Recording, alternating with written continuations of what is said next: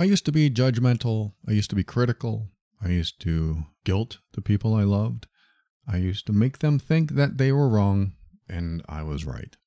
I had to be right because if I was wrong, that exposed some fears and vulnerabilities in me, and I didn't want anyone to see those things. So I made sure that the focus stayed on them and that I made them feel bad. And those are all emotionally abusive behaviors that I am helping other people heal from now. I mean, it took a long time for me to heal from those things, but that's what I do over at healedbeing.com. If this is you and you want to change that behavior, check out the program that's changing lives and relationships, healedbeing.com. Welcome to the Overwhelmed Brain, where you'll learn to make decisions that are right for you so that you can create the life you want now.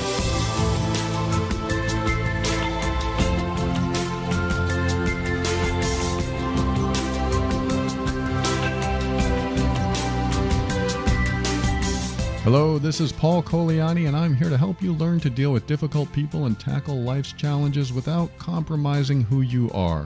This show consists of my personal opinions and is meant for informational purposes only. Always seek a professional for your mental health and well-being. And yes, I brought up judgment at the very beginning of the show, talking about my Healed Being program. The issue I had, or one of the many issues I had when I was married, and before that, in every single relationship I was in, was that I needed for the person I cared about to conform to my standards. It's a very vulnerable thing for me to say, but I've talked about it a lot the last 10 years. But it's still something I don't like to admit, and it is something that it took a long time to heal from. Well, once I discovered it, it didn't take too long, but it took a long time to figure it out. It's like I didn't know why my relationships kept failing. And so I discovered one day, that one day being when my wife said, or my ex-wife said, she didn't want to be married to me anymore. I discovered that during that alone time, reflecting on my own behaviors, probably for the first time, I discovered that I was hurtful. I didn't know it was emotionally abusive back then, but I said I was hurtful, to myself. I was hurtful to this person I'm supposed to love, this person I'm supposed to dedicate myself to and live life with as an equal and hold hands and walk into the sunset together. I was hurtful toward her. I made everything I said in the beginning. I made her feel guilty. I made her feel like she couldn't do anything right. It's disgusting. It really is. I'm telling you my own disgusting behavior when I was younger. Not that much younger, but younger.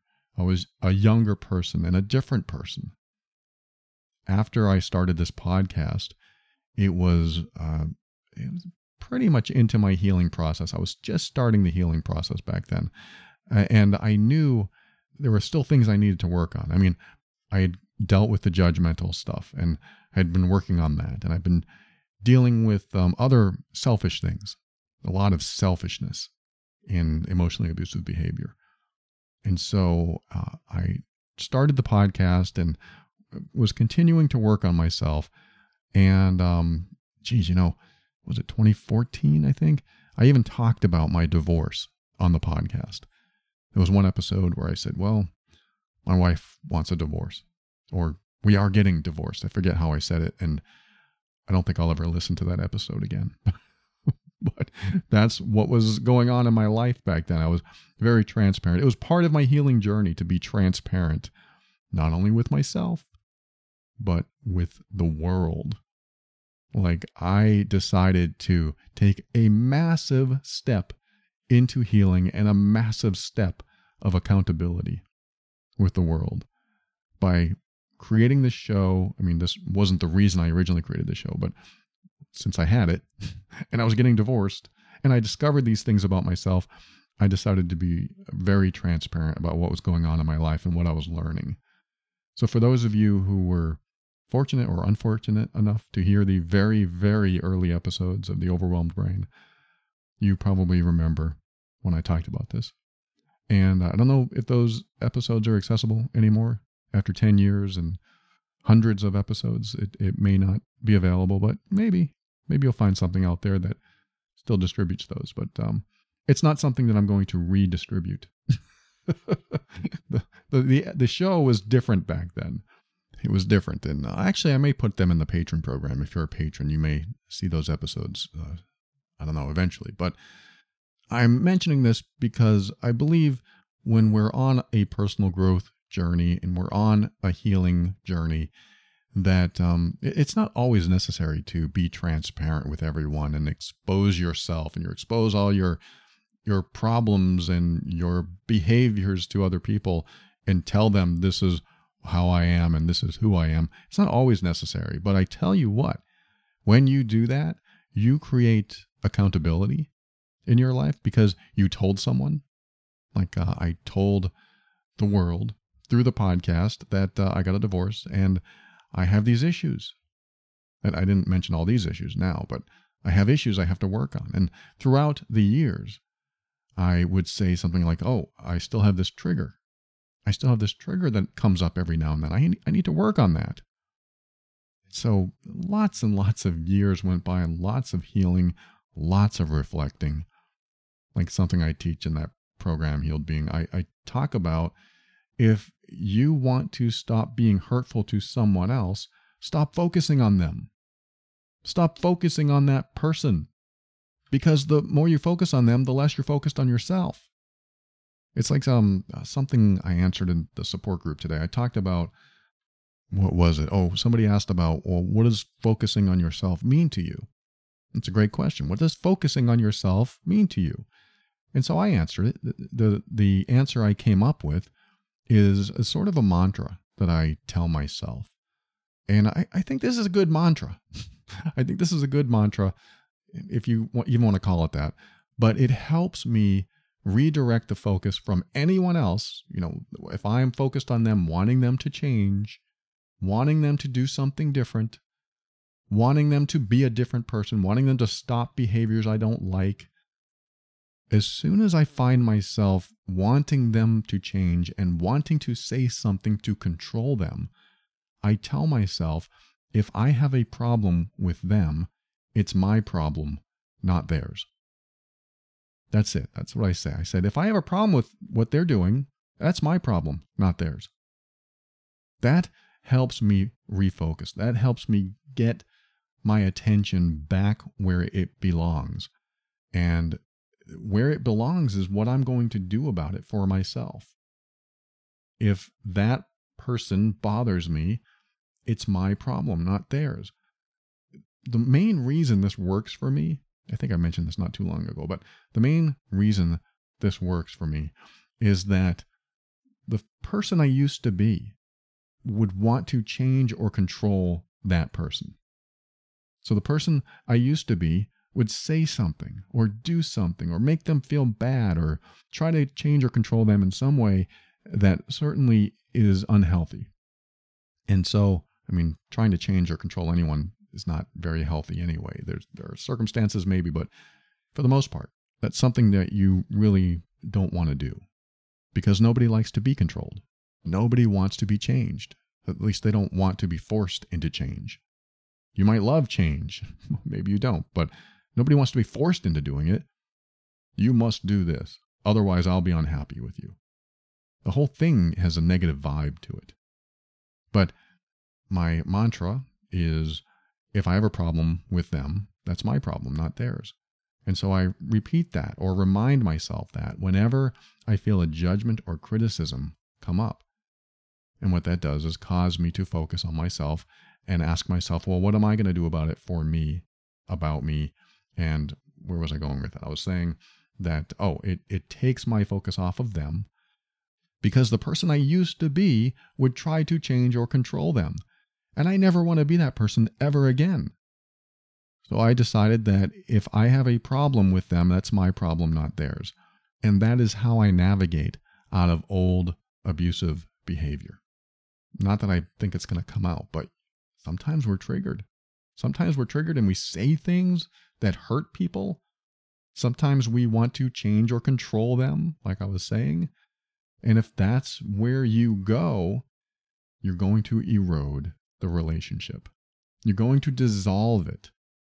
Every time you are critical or harsh or judgmental or put someone down or belittle them or make them afraid or make them feel like they can't do anything right, anytime you do something like that with anyone else, you erode the relationship.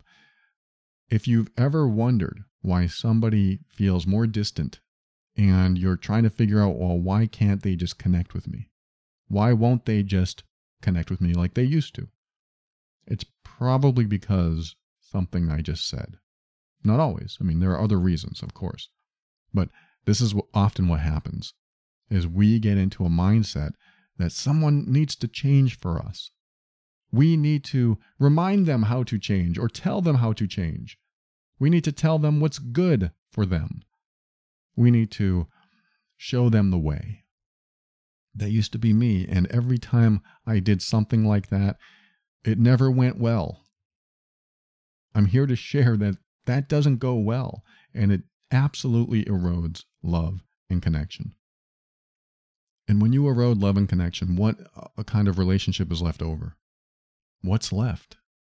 It's hanging by a string. And some relationships hang by a string for years. What I've noticed also is that the person being judged, the person who feels like they're being controlled or manipulated or lied to or made to feel they can't do anything right, the person who gets that kind of treatment over and over again, they tend to try harder. This is something that happens in emotionally abusive relationships all the time. You have one person that pushes in a way. They're pushing or imposing upon the other person. They're trying to make the other person conform to their standards. They're trying to change or control the other person. And the person who feels that, the person on the receiving end of that, they tend to try harder. They tend to take the blame. They tend to think that maybe they are doing something wrong. And so what ends up happening is that they try harder to please the person that's pushing or imposing upon them or trying to control or change them. And as they try harder, it gets harder. And what usually happens is the abusive person, in this case, is creating a situation where the other person will never, ever be able to meet the standard. So even when the person they're hurting attempts to meet the standard and even meets the standard, it's never enough. It's just never enough for the person that's constantly pushing and trying to make another person do what they want. That's the kind of relationship that erodes, is when you want to make somebody do what you want. And the irony is that you can be a victim of this kind of behavior, and the victim will often say, I wish that person would change. That's the irony, because they both want the other person to change. The difference is one is trying to enforce that change, and the other one just hopes it happens.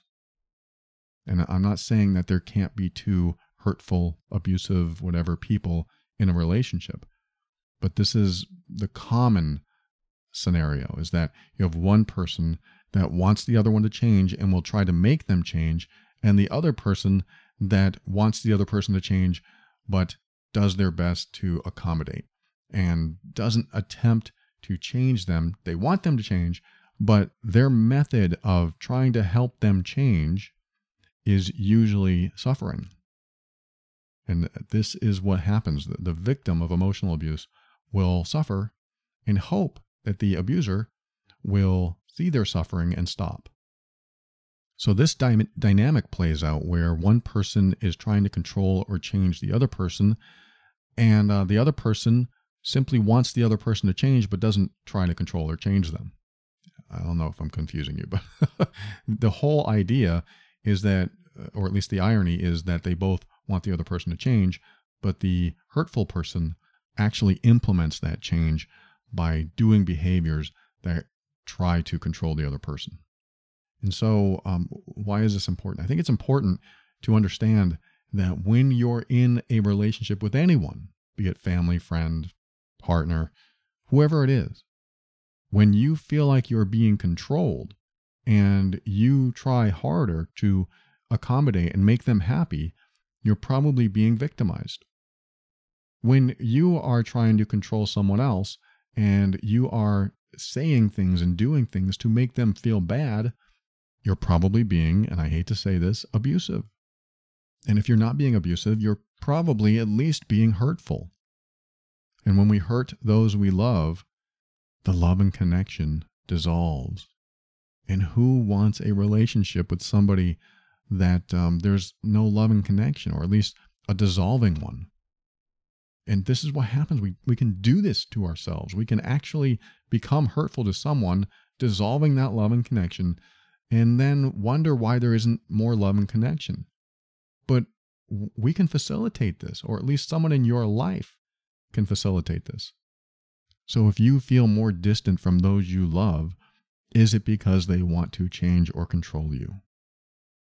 And that is a good question to answer, because if you're wondering why you feel distant, that could be it. I had a 13-year relationship with somebody that I wanted to change and control. I wanted her to change, but I never directly told her what to do. I also never told her directly what was on my mind. I never showed her anger. I never showed her my fears. I wanted her to see the perfect me. And so I didn't show up as the authentic me. I just showed up as someone I believed that she could look up to, that she would find attractive. And so I showed up as this person that wasn't really who I was. I was a scared little child. I was afraid of being alone. I was afraid of abandonment. I was super clingy and codependent, and I was a people pleaser, and all these things in the relationship that drained her. And for 13 years, she stood by and just tried to accommodate and tried to have a relationship with me. She didn't know what I was doing. I didn't know what I was doing. And we just kept trudging forward. And I thought everything was great until one day it wasn't. And I thought, where did she go? She's so distant and disconnected. And it took me many, many years to realize that she had been disconnecting from me for a long time. And then she finally reached what I call her threshold. She finally reached a threshold where enough is enough. And I honestly don't believe she knew why she was feeling distant from me. I think she said, I don't know, but it's just time. It's just time to stop this relationship. It's time to end it. And I thought, why? What's going on? Because I'm the same person, which was the problem. I'm the same person I've always been. So what's the problem? I'm treating you nice. No, I'm not. I had these covert behaviors that were a problem. I made her feel bad in small ways. And I didn't realize what I was doing until many years later. So when the relationship ended, it was a total shock. Why is this ending? I'm perfect. That's who I was. I felt perfect. I felt like the best partner. Judgment and criticism and all the little things that we say to people, to put them down, to make them feel bad, to poke at them, dissolve love and connection. And so that's something that I have kept in mind, and I always go back to my mantra of, if I have a problem with them, it's my problem, not theirs. Because as soon as I make it their problem, guess where my focus is? It's on them. And I want them to change. And I'm going to say and do things to make them change. I'm going to throw in a little passive aggressiveness. I'm going to be a little bit of a jerk. I'm going to say things that I'll probably regret later. But if it's my problem and not theirs, that means I'm unable to accept them for who they are. I'm unable to look at someone and say, I accept you for who you are, and if I don't like who you are, then I need to make a decision for myself and choose to be with you or not. That's hard, because all they have to do is make this one change and we'll be happy. That was my belief for many years. all she has to do is make this change. Why doesn't she make this change for us? Why is she being so selfish? But really, it was on me. I couldn't accept her for who she was. Anyone in my past. Anyone that I was in a relationship with. If you're listening now, I'm sorry. That's not who I want to be ever again. That's who I was. But I will never, ever be that person again. More accountability, right? This is me putting it out there. I will never be that person again. I'm not sharing this to tell you my life story. I'm sharing this because I think telling you what happened in my life will help you relate to things in your life and make sure that you're on the right path. Because I took so many wrong paths. I took so many wrong steps in the wrong direction. And those steps led to heartache. Those steps led to sadness. Those steps led to depression. I took so many wrong steps in the wrong direction that thankfully, about 15 years ago, I started realizing what the hell I'm doing. I'm going in the wrong direction. What does that mean? That means I have to take responsibility for my life. I have to take responsibility for my decisions, and I have to take responsibility for all my relationships failing because of what I was doing.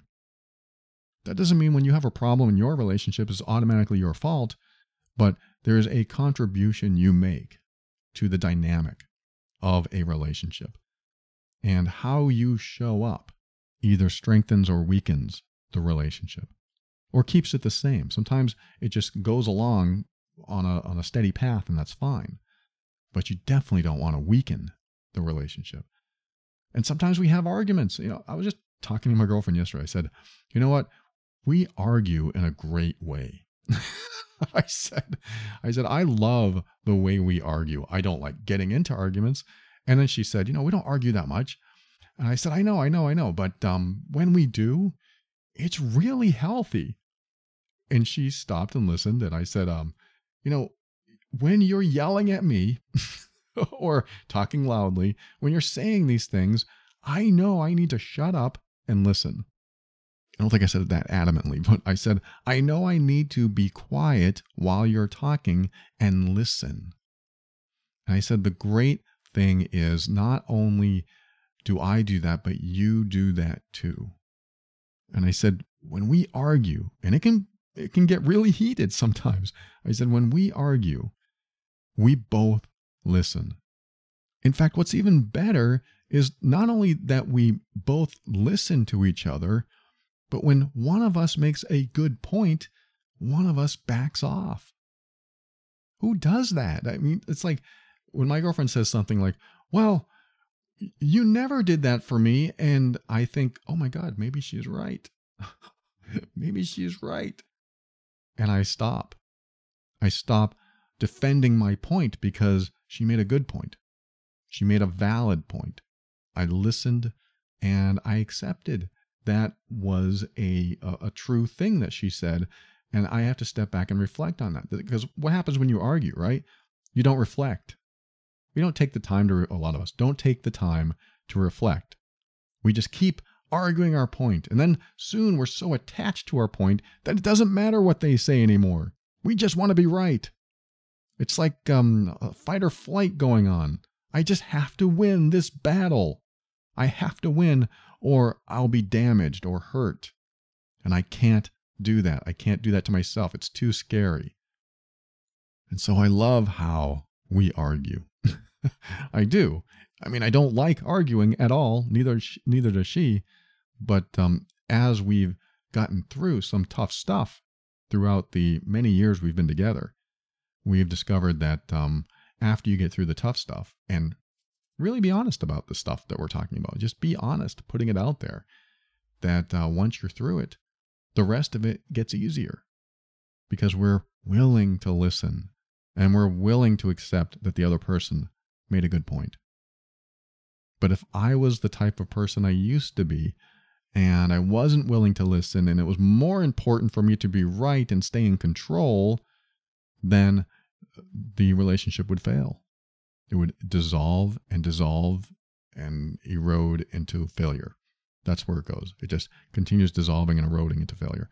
And when that happens, what do you have left? Because soon you'll dissolve everything. You'll dissolve any connection that you have left, and eventually you won't have any. And then sometimes the only connection left is not loving, but practical. Or I've got nothing better to do, so I'm here.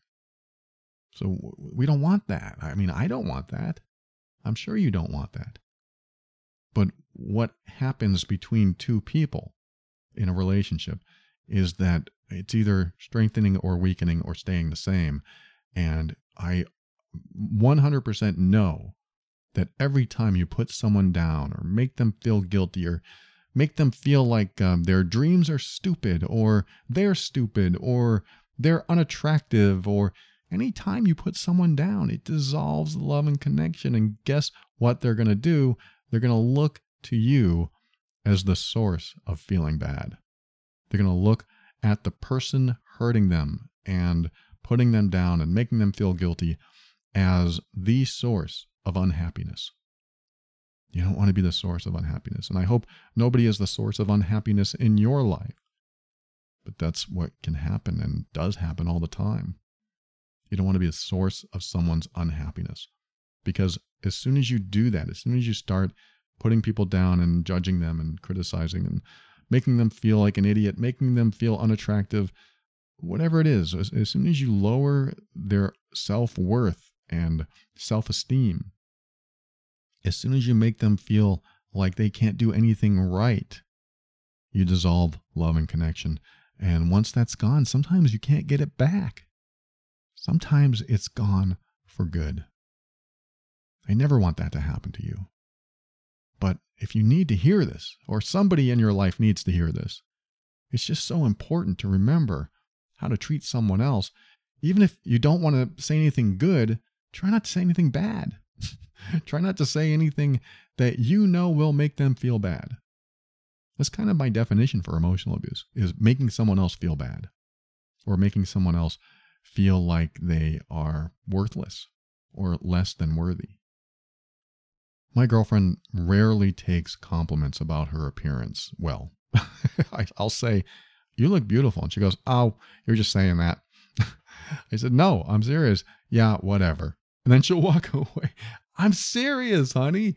And no, she won't accept it the way I mean it. And I think she thinks I'm just buttering her up or something. But I always mean it. And she never accepts it. So the point is, at least it's not going in the wrong direction. I don't really care if she doesn't believe me. I'm saying it in a way, I mean, I do care. I'm saying it in a way that is positive, that is something that I want her to know about herself. And when you share something like that with somebody, "You're beautiful, you're smart, I care about you. Here, I got this for you. I was thinking of you." It's a way to strengthen a relationship. And this is the strongest relationship I've ever been in. This is the best, healthiest, most non-toxic relationship I've ever been in. And it's all because I learned the lessons I'm talking about today. How do you treat someone else? What is the golden rule? How do you want to be treated? I want somebody to control me. I mean, if that's you, you have to be careful that someone else may not want to be controlled. Most people, I think, don't want to be controlled. Most people don't want to feel like they are under somebody else's thumb all the time or scrutiny all the time. I used to make people meet my standards. You have to meet my standards. I wouldn't say those words, but I would certainly behave that way. They don't meet my standards. They drink too much. They don't meet my standards because they eat a lot of junk food. They don't meet my standards because they wear those kind of clothes. That was kind of who I was, highly judgmental. And when you snap out of that and you start focusing on yourself, well, if I have a problem with it, it's my problem, not theirs. Why would I make them feel bad for something that I have a problem with? That's just redirecting the focus. I'm going to put it back on myself. I'm going to focus on what I want for myself. Okay, well, let's just say that you don't like what they're doing. What do you do then? Then what would you do if I told you that they're never, ever going to change? That's where I go with that too. It's like, okay, that person's never, ever going to change. So what am I going to do about it now? Am I going to try to change them? Because if I do that, love and connection will erode. So then what? Well, if I can't change them, then I have to make a decision for myself. I have to take responsibility for my own life and do what I think is right for me. And during the end of my marriage, that's exactly what I remember saying to myself. I said, you know what? If I have a problem, that's my problem. It's my problem with acceptance. It's my problem with allowing her to be who she is.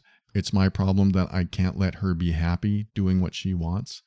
And so if I have a problem with that, why don't I just leave? Why don't I just get out of this marriage? That was my thought. And that was a good question, Paul. Why don't you just get out of this marriage and stop bothering her with your inability to accept her? And I really sat with that for 15 seconds because it hurt. And I said, wait. I don't think I can leave. Well, then are you going to stay and continue to make her feel bad and put her down? Well, no, I don't want to do that either because I already discovered that's emotionally abusive, and it makes me feel sick now that I put myself in her shoes and imagined what that would feel like if that were me. And so what are you going to do, Paul? Just challenging myself. He said, well, I don't want to leave. Then you need to accept her, man. You need to accept her. You need to accept who she is because she's never going to change. And I'm not saying who she was bad. I'm saying that it was important for me to accept that person would never change. That's how I came to the conclusion of who I needed to be and how I needed to show up. Because once you accept that the person that you may have a problem with will never change, it forces you to make a decision. It forces you to take responsibility for your life. And I told myself, well, then maybe I should just leave. And then an explosion happened in my brain. Not literally, but that's what it felt like. I said, whoa, I don't want to leave. I don't want to destroy this. Well, then you better learn to accept people for who they are, damn it. And I did. And at that moment, I just decided to accept her for who she was. And it was too late for our marriage. She had already sealed her heart shut from me. And she needed to. It's a good thing she did, because she needed to protect herself. She needed to get away from me, even though I was in the midst of healing and changing.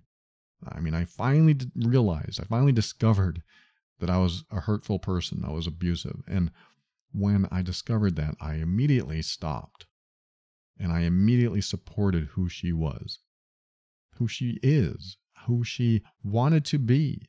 I immediately started supporting her happiness. I decided that I was going to accept her as she is. And that changed my life. It changed me because I finally decided that it was important to support someone's happiness and whatever makes them happy in order for you to be happy. Because as soon as you try to control someone, that's not supporting their happiness. That's making them do what you want them to do so that you'll be happy. But in reality, as they become unhappy, so do you.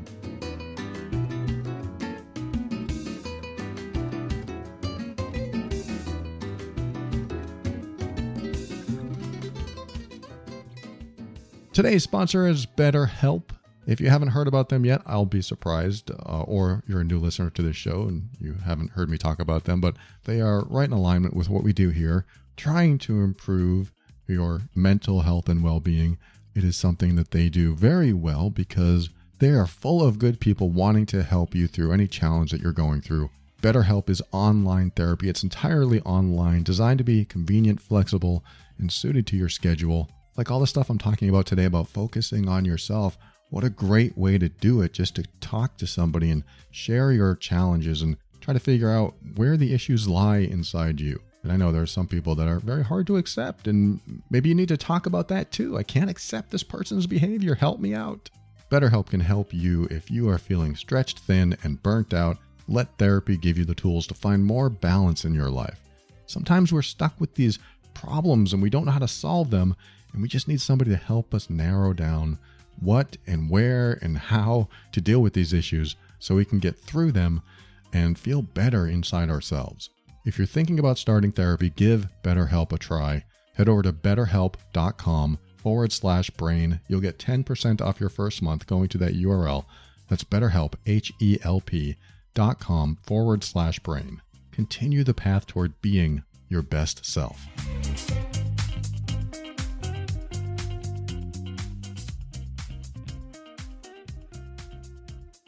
All right, I want to get to this email. It's all about judgment. Let's see where we go with it. This person wrote, Mr. Coliani, I read through your post about being judgmental, how it hurt your first relationship. I make constant judgmental comments to my wife, and I feel I've already passed the point of no return. We've been married about a decade, and our children are a few years old now. The pregnancy was complicated by bed rest, and I was emotionally unavailable for my wife during this time due to work and my own fears throughout the pregnancy. My wife tells me that she doesn't enjoy talking to me and ensures that our conversations are kept to a minimum to complete household tasks and child rearing. After having kids, my emotional maturity has expanded exponentially, and I actually catch and stop myself from saying things that may be hurtful. My question is, what is the best way to learn how to be emotionally available? Is it through therapy? Am I pretty much hardened emotionally due to my childhood and have a mentality of shut your mouth and do your job and never tolerated venting, complaining well? That's the end. That's the end of the email. Thank you so much for sharing that. It is right on target. This is why I read this email today about what we're talking about today. And just a quick answer. Therapy is always helpful. You know, I promote therapy on this show. And for those that want to work in between therapy or can't afford it or aren't taking it for other reasons, I do my best. I do my best to help you through whatever you're going through and just give you my input. And my input now is your question, can you learn to be emotionally available through therapy? I'm sure you can. Find the right therapist and they'll help you out. I'll give you what I would do if you're not going to take that route, or if you want to use some of what I say in addition to therapy. You said you're pretty much hardened emotionally due to your childhood and have a mentality of shut your mouth and do your job. And you never tolerated venting and complaining well.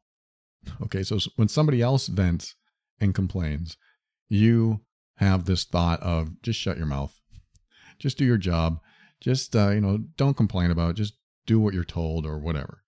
That thought comes in your head, and it's probably not in your own voice. It's probably in somebody else's voice, whether it's dad or mom or somebody else. And so what ends up happening is we repeat these cycles or loops of audio, of how we're raised, our conditioning in our present day, and we think this is how we're supposed to be. It's that closed box that we have created of our reality that I talked about in a previous episode. And so we have this small box of reality that we believe is the totality of how we're supposed to show up in the world. These are the rules.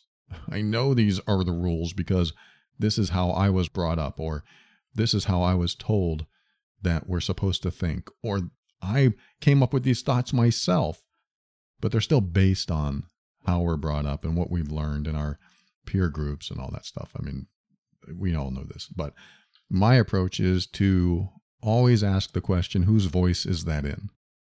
So if you hear it in your head, shut your mouth and do your job, whose voice is that in? Let's just say it's your dad's.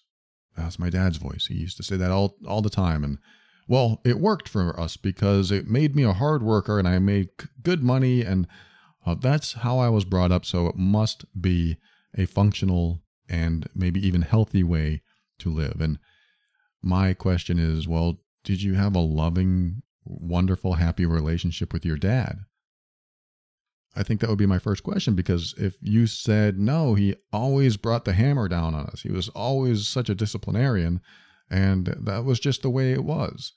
And then I would ask you, well, is that kind of relationship, is that the kind that you want to have with your significant other, the people you care about? I mean, you might say yes, but that's my question. Do you want that kind of relationship? And I'm not necessarily talking to the person who wrote, although I am, but to anyone that has that voice in their head that is, I don't know, limiting their experience, making life a little bit more difficult than it needs to be. This person said he was highly judgmental for for his entire marriage, I guess, or maybe his entire life. But in his relationship, it caused a problem, and now it's probably hanging by a string from what he said. We exist together, in so many words. And so that's why I asked the question, whose voice is that in? Because we have these thoughts in our head. Why don't they just shut their mouth? Whose voice is that? Is that yours? Were you born that way? I'm kind of challenging you right now. Were you born so that you felt that other people should just shut their mouth, or were you conditioned that way? Were you programmed that way? I mean, we know the answer. The answer, it comes from someone else. It comes from somewhere else. And the person who wrote, it looks like they figured that out. They figured out that that's not who I want to be anymore. I don't want to be judgmental. I don't want to be critical of the people I love. Because look what it does. So there must be something, I don't want to say wrong, but certainly unhealthy, certainly harmful in what I'm doing today. So I need to change that. And it looks like he did. So what's the best way to learn how to be emotionally available? Ask yourself those two questions. Make sure that your source is a healthy and nurturing source, because with relationships, they all require nurturing. If you don't nurture a relationship and you are critical of a relationship and you're judgmental of the people in that relationship, then that is the opposite of relating to each other. That is the opposite of growing and strengthening the bond and making the relationship as safe and warm and comfortable and happy as it could be. You're either contributing to it or you're taking from it, or you're in the middle somewhere. And I'm not putting any of these down. Depends on what kind of relationship you want. If you want to be unhappy, I would recommend taking from it. How do you take from it? Be critical, judgmental, and put the people that you care about down. Make them feel like idiots. Make them feel like they can't do anything right. I hope you don't do that, because relationships won't last. And if they do last, they will be devoid of connection. And so what can you do? What can you do? What should you do? Nurturing is the direction. Nurturing, compassion, empathy. Again, we all know this stuff. Of course, if you want somebody to be in your life, you have to nurture the relationship. You have to show them how special they are and how much worth they are to you and how worthy they are as individuals. You want to follow that path? Inside you might say, you want to follow that path? That's crazy. I don't recommend that at all. In fact, I'm against it, and I should tell this person not to do it because it's just stupid and they're going to be a failure. But do you say that? No. Hopefully you don't. You don't say, well, you'll be a failure if you follow that path. You might say something like, okay, go for it. If that's what you want to do, I support you. I'm not saying this works for every scenario, and there are exceptions. But if you want to nurture the relationship and see the equals around you, see people as equal around you, then supporting their path, even though you think it might not work out, is a way to nurture the relationship and allow them to be who they are. That's what I teach in Healed Being. You allow them to be who they are. And in order to do that, you have to have courage. You have to have confidence that things are going to work out, and you have to have trust.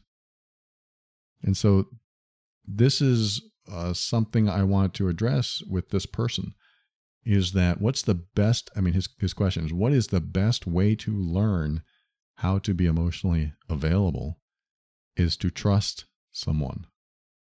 That may not be the best way, but I'm giving you a way to trust them.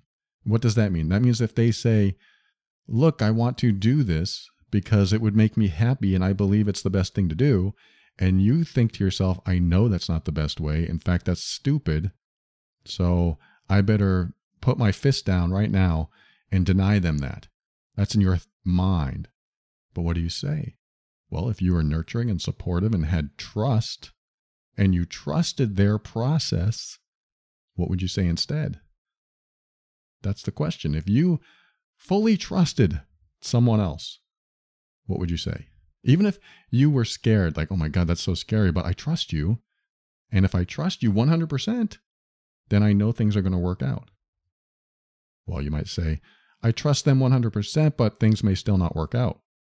This involves trust too. If I trust you 100% to do something and it doesn't work out, I have to trust 100% that we'll find a way. If it doesn't work out, we'll find a way through it. I've had to do this in my relationship when I was married.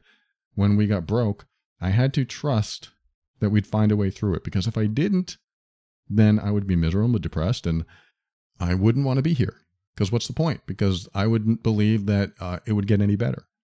But I decided to trust that we would get through this. Just like I would trust my partner. If my partner says, this is what I want to do, and I say, oh my God, that's so expensive, and she says, we'll find a way, then I'd say, okay, let's do it. And then I would trust the process. And that involves trusting the person. You trust the person, you trust the process, and guess what? Yes, I know it can fail. But what did you do? You nurtured the relationship. And again, I'm not saying this works in every scenario with every person, but how do you nurture a relationship? You trust the person and trust the process that that person is laying out. And that shows them that you are the kind of person that cares. How does that show that you care? It shows you trust them with your life. I mean, I know it may not be life and death, but I'm putting my life, my future, in your hands. How does this open you up emotionally? It makes you very vulnerable. Because if you're in this vulnerable space where somebody else has control, that can be a very scary place. And if you're vulnerable, you're so much closer to the emotions that are way down there that just want to come out. I like to think of an emotional well or pool inside of us where all of our emotions are. Happiness, sadness, anger, fear, joy, and bliss. All of these emotions are in the same place. And when you deny or repress one emotion, you are also denying and repressing the others. So if you prevent yourself from feeling anger, you probably also prevent yourself from feeling what could be happiness or even peace. And so it's not always a good idea to repress everything, because you're also repressing the other stuff that are in the same emotional well or pool. And the reason I'm saying that is because when you become vulnerable, what you're doing is you're unlocking the door to the pool, if you want to call it a pool. If you're going to the pool now, like the gym or school or YMCA, whatever, I'm going to go to the pool, but inside you have that emotional pool. And if you have locked it up and you have been devoid of emotion for a long time, not so much that you're depressed, but you've just avoided having them or minimized them as much as you can, and just made your life about work and schedules and organizing and control. If you've done that, then you may not have allowed the full breadth of your emotional states out. You may not have allowed certain emotions to come to the surface and experience it, or you only allowed certain ones. And when you do that, it is usually, there can be an extreme of those things. So if you've only allowed anger to come out, that could be like extreme anger. It could be like a rage or a buildup, and then you explode. If you don't have access to the full emotional pool, or at least allow yourself access to that full emotional pool, then what ends up happening is that you experience these fluctuations that are unregulated. These fluctuations of emotion, or your emotional state that's unregulated. And this is what happens with people that are like controllers. Controllers control their own emotional states. They don't want to show people how they feel. Well, some of them do. Some of them say, I'm so angry, and they'll say it. But it's usually to control someone else. I need to control you. And if I show you my anger, this is how I control you. And this is probably what this person has done. I don't know if he was always angry, but being judgmental, that's a great way to control someone. I'm going to judge you and you'll feel guilty or you'll feel bad. So you'll change and that will make me feel better. But where does that come from? That comes from probably fear. In fact, fears are one of the things that cause you to be judgmental. Because what would happen if you weren't? What would happen if I wasn't? If I wasn't judgmental, then they would do anything they wanted. Right. Do you trust them to do anything they want? No. That might be why you're judgmental as well. So it involves trust. And you might ask yourself, well, I can't trust. I was brought up not to trust others. I got to do this job myself, or I got to tell somebody else how to do it. I'll figure this out and I'll tell them how to do it, or, whatever. I got to control or change them so that they'll do it the way I'm comfortable with. But why do you do that? Because you don't trust how it will come out, or you are afraid of how it will come out, or both. What is the outcome? And if you're afraid of the outcome or don't trust the outcome you get, then you're more likely to be controlling or even emotionally abusive, which is probably one and the same. Sometimes it is. And judgmental, which is emotionally abusive. And this is what happens. You become this critical person that's hard to be around because you want to control the outcomes. And you want to control the people to get the outcomes you want. And when you do that, that's not nurturing. It's taking away from the relationship. It's eroding the relationship. And so in order to get to a space where you are more emotionally available, I believe you have to be very vulnerable. Very vulnerable in the sense that you might say to yourself, I would normally be against this, and I would normally be judgmental, and I would normally say something to make them feel bad or guilty or change their mind. But this time I'm going to let that go, let them be, and see what happens. It truly is riding the wave and waiting to see where it takes you. And it can be very scary for a controlling person or a judgmental person. And sometimes that can be one and the same person. A controlling person is a judgmental person is a controlling person. And that leads to taking away from the relationship. In the case of trying to be emotionally available for somebody you care about, if you can trust them, if you can tell yourself, I trust them, even though it may not work out for me, if you can say that and you can just go with it and see what happens, what you end up doing is connecting with probably fear inside of you, probably resistance inside of you, but you also open the door to that emotional pool, which is not only open for you, but open for them as well. And if somebody is able to connect with you at that deeper level, you'll feel it. And if you can feel them connecting with you and wanting to connect with you that way and wanting to be closer to you because you've opened that door and you've let them see a little bit more of yourself at that deeper level, what you'll end up discovering is that it feels really good to be in that space with someone else that you trust. Because when you do that, you create a stronger bond because you're showing them that even though you're afraid, you're going to let them in. And when they feel like they've been let in, they are more open to you and more vulnerable with you. And what you used to resist, it can fade away, it can dissipate. And if your resistance dissipates, your defensiveness might go away. You might become more open and willing to share things and willing to show somebody the parts of you that you may not necessarily feel good about, letting them see the authentic you.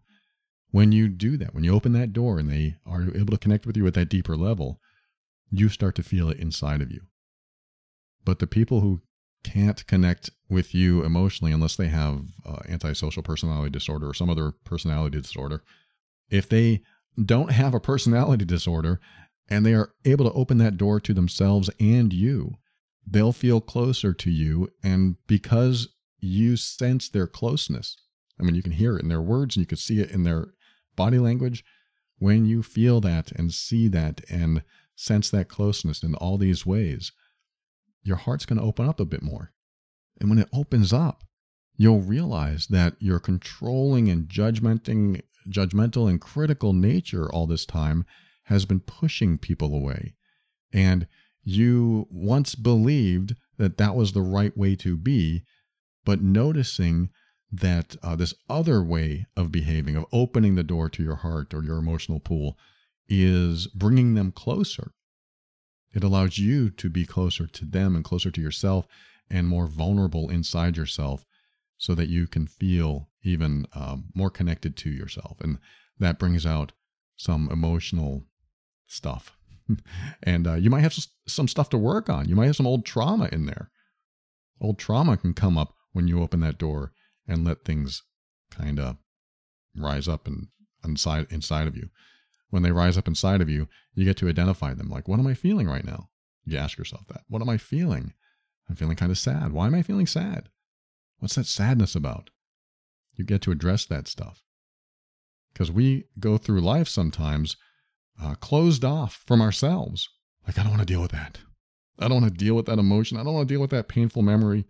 And when we do that, we close off other parts of ourselves as well, because anything that feels vulnerable to us, some people, I'm not talking to everyone here, but especially to this person who wrote, anyone that's in that position, anyone that feels like they need to protect themselves isn't experiencing the totality of what we can experience emotionally, and that limits our perceptions and limits our ability to connect with others. So we could walk around in a protective or defensive state, and that causes us to be critical of others and judgmental because we want the outcomes we want. We don't want to ride that wave and see where it takes us. We just want what we want, so we control. And so I'm kind of dancing around the question that he asked right now, but I'm not, because everything I'm saying is, in my opinion, absolutely true. Open the door, connect with yourself, allow them to connect with it too. That might mean sharing your fears, sharing your guilt, sharing your embarrassment, being very vulnerable. It's all about vulnerability, sharing what you feel ashamed about. And when you do, you share the deepest parts of yourself, and it's very risky. And that's the key. Vulnerability is risky. Risk is emotional because you have fears. If you take a risk, you have fears, most likely. You have fears that it won't work out. That's why it's called a risk. There's a possibility it won't work out. My secret ingredient or secret formula for getting through life and allowing myself to feel the full totality of all my emotional states is taking the risk, knowing I might not get what I want, I might not succeed, and it could be a huge failure. And yes, that means I could be risking intolerable emotional pain. That's the risk. And what I found is that the more I do that, the more rewarding life is. I'm not saying that you need to risk this to experience intolerable emotional pain. I'm saying when you are vulnerable enough to allow yourself to fail, to allow outcomes to happen without your control and outcomes to happen that you don't want, when you allow all these things to happen, what you end up experiencing is the full totality of yourself. And that includes how you feel. That includes your emotions. At the deeper level, that includes your deepest emotions, knowing there's a risk of failure. This reminds me of a game I played when I was younger. A video game that it was so easy, it was very hard. I forget what it was. It was something. It was very hard to crash or die or something like that. And I got so bored playing it because there was no risk. There was no risk of death or dying. The only challenge was getting more points or something. And I mean, some games are fun like that, but there was just something about this game that because there was no risk, I didn't feel rewarded. And I got to the point where it was just so boring that I had to quit. It might have been like a car racing game. And I would play it and think, oh, this is kind of fun. But then after playing it for a while, I could just smash against the wall and my car doesn't fail. It just keeps going. I get first every time. And it's so easy to play this game. And I can't flip over. My car never dies. What's the point? And so I learned that working for something and allowing the option of failure is actually part of experiencing life in general. Now, I'm not saying that it's fun to fail. I'm not saying that you should fail. I'm saying that when there is a risk, you are more likely to connect with the deeper parts of yourself. And if you take out all the risks in a relationship and say, well, I don't want any risks, so I'm going to control this person. I'm going to control the outcomes so everything always works out for me.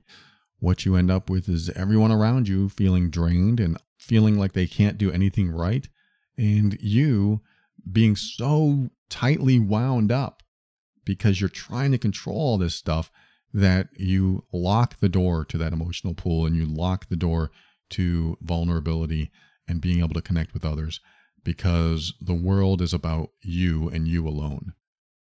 And so to this person who wrote, I'm not trying to put you down for that. I'm not saying that you're a bad person.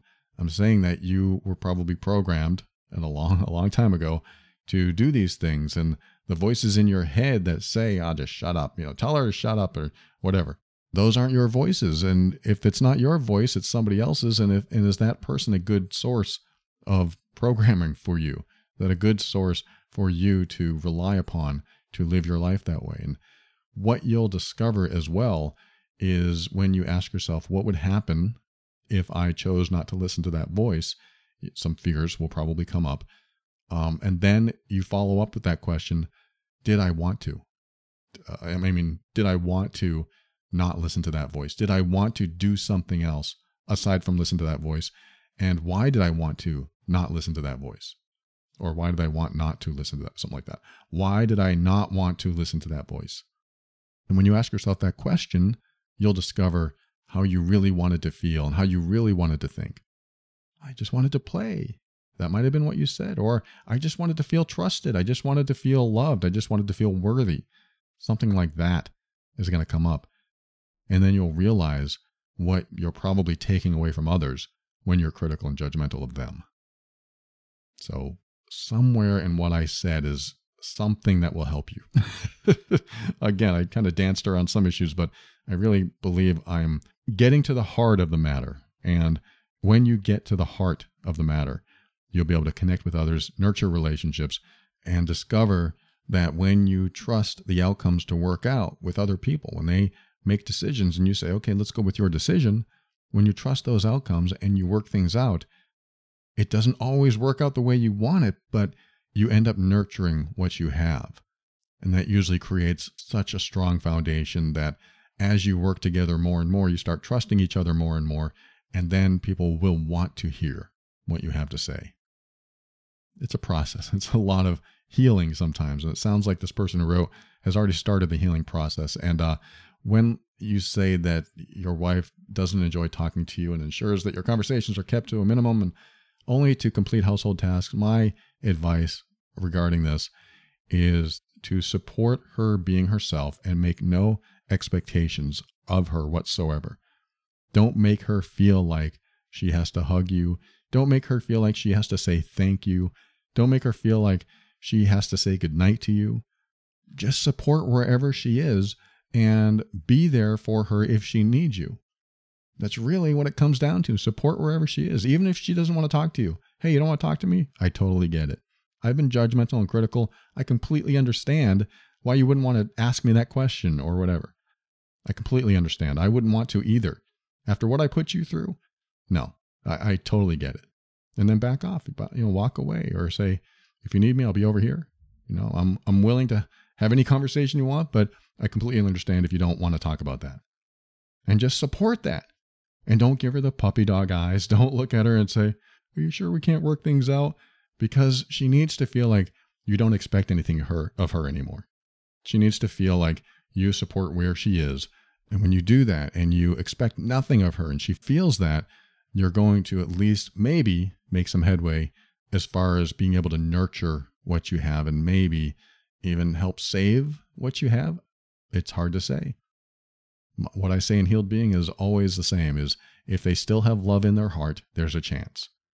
If she still has love in her heart for you, if she hasn't sealed her heart shut, if she still has some love in her heart for you, then there's a chance. You just have to show up as supportive of where she is. And of course, not being judgmental, not being critical, and accepting that you may not get what you want, and trusting her process, and trusting the process, it will go a long way. I hope this helps. Thank you for writing, and thanks for listening to another episode of The Overwhelmed Brain. I want to thank our patrons of the week, Larry, Jamie, Angel, Chris, Michelle. So grateful for you. Thank you so much. I've had somebody, Sandra made a donation. She's made a donation before. Sandra, you donated 2 or 3 years ago, and I remember you bought the safe system for anxiety, and we had to go through some technical stuff, but she donated. Thank you for donating again. It's very generous. I don't know what you're hearing. You must appreciate it. But I am very grateful for your donation. Thank you once again for donating. I hope you are getting a lot of value from the show and from the safe system. I never talk about it, but that's another product I have. And if you value the show like these people do and Sandra does, head over to moretob.com, and there are ways to give back. And I appreciate all the patrons that are in the program. Thank you again. I read different names every week. And thanks again for your donation, Sandra. And for a show on how to deal with difficult relationships, I talk about judgment and control and emotional abuse over at loveandabuse.com. That's my other podcast. I've been doing it since 2019. Lots of valuable stuff over there for relationships. And if you feel like you're the difficult one in the relationship, or you've discovered that, or they've told you that you are, I have a program called Healed Being over at healedbeing.com. First 4 lessons are free. Don't need a credit card or anything. Just sign up and start the process, and you'll see if you resonate with the lessons. And if you do, you can continue and get a support group and all that stuff. So head over to healedbeing.com if you're looking to change behaviors about yourself and maybe even save a relationship. And finally, thanks to Kevin MacLeod of Incompetech.com for some of the music transitions in The Overwhelmed Brain. And just a reminder, I forget if I said this in this episode. This doesn't happen often, but I forget if I said this in this episode. Whenever I have like a judgment or criticism of somebody that I care about, typically it'll only be my girlfriend because she's the only one that's this close to me in my life. She'll do something or say something, and maybe a judgment or criticism will pop up in my head. The first thing I do is not do or say anything. I don't just say it out loud. I'll actually stop myself and repeat the words. It's kind of my mantra. If I have a problem with her, it's my problem, not hers. Again, I forget if I said this earlier, but it's a great reminder. It's a great reminder for me, someone who used to be hurtful, difficult, emotionally abusive in my relationships. This is the safest, happiest I've ever been in a relationship. For her to be safe with me, that's something that's never happened in my previous relationships. So that's what I remind myself. I've done a lot of healing for the last 15 years of old behaviors. I had to change those old behaviors because not only were those behaviors hurtful to them, but the continual thinking and obsessive thinking that I kept doing about them, wanting to control them, wanting them to do something different, was a burden to me. It was constantly on my mind. They were stressful. I had to control, I had to judge, and I had to make them conform to my standards. And talk about taking away from a relationship. I kept taking and dissolving good relationships in my life. And I decided, no more. I'm the common denominator. I need to fix this, and I need to work on myself. And so now, after all this healing that I've done, all these tools I created, I take my own advice, and I've come up with the mantra, if I have a problem with them, it's my problem, not theirs. And that keeps me from saying anything to them, and it forces me to focus on myself and what I'm going to do for me. And usually it comes down to, why can't I accept them for who they are? That's really what it comes down to, is why can't I accept that person for who they are? Yeah, but if they're doing something that bothers me, I'll still come back to me. Well, if it bothers you, then take a walk. Or if it bothers you that much and you can't accept them for who they are, maybe you need to leave. And then I'll have an argument with myself and I'll say, I don't want to leave. And then I'll realize, oh, wait a minute. The bigger picture here is everything else is great in the relationship. You need to be more loving. You need to be more nurturing. You need to be more supportive because they're a separate person with their own thoughts and ideas and values and aspirations in life. So why don't you just let them be, Paul? This isn't always what happens when I think about this, but if it comes up, that's the kind of dialogue I'll have in my mind just to make sure that old behavior never shows its ugly face again. And I've been doing pretty darn good for the last decade or so because I've done a lot of healing. And that's what I've done for a long time, reflecting and healing and thinking about this stuff constantly and realizing what is hurtful and what is not, and what is selfish and what is not, and what is fear-based and what is not. And then what it might come down to is telling myself, well, I don't care if you're afraid, just do it anyway. Face the fear and do it anyway. I don't care if you're afraid of that outcome. Just let it happen and see what happens. And that brings up some resistance, but I have to trust them. I have to trust the process. Doesn't mean I'll never have a say. It just means when it comes down to it, what's the bigger picture for me? The bigger picture for me is nurturing what I have with people I love. Thanks for listening today. Always keep an open mind. That's how you step into your power so that you can create the life you want. Always take steps to grow and evolve. You are powerful beyond measure. And above all, and this is something I absolutely know to be true about you, you are amazing.